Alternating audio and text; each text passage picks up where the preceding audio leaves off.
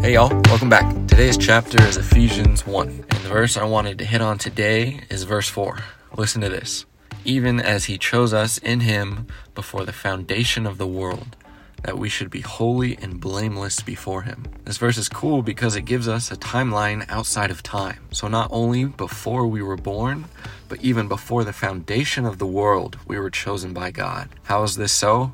I don't know, but the Bible says it and I believe it. Among all the people in the world, you were chosen by God. Doesn't that make you feel special? Hopefully you think yes, because it certainly should. God's choosing is not without purpose.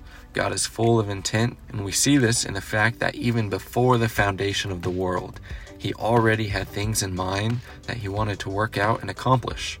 And our being chosen was included in this. Coming to the second half of the verse, we see that our being chosen by God was so that we should be holy and blameless before him. Now, being holy sounds like a tall task to achieve, but this is the work God is carrying out in us. As the Holy One himself, he is slowly but surely making us more like him. In 2 Peter 1:4, it says that we have become partakers of the divine nature, this nature being God's holiness. His desire is that as his chosen believers, we would match him. This is why he chose us, and this is why he is making us more and more like him. Hopefully, as you go on throughout your day, you'll be reminded that you were chosen by God. You were chosen to be on God's team. And not only that, even though that's already awesome enough, but furthermore, you were chosen to be holy and blameless before him. There may be many moments that we feel as though we are far from holy, but we can rest assured knowing that God is working this out in us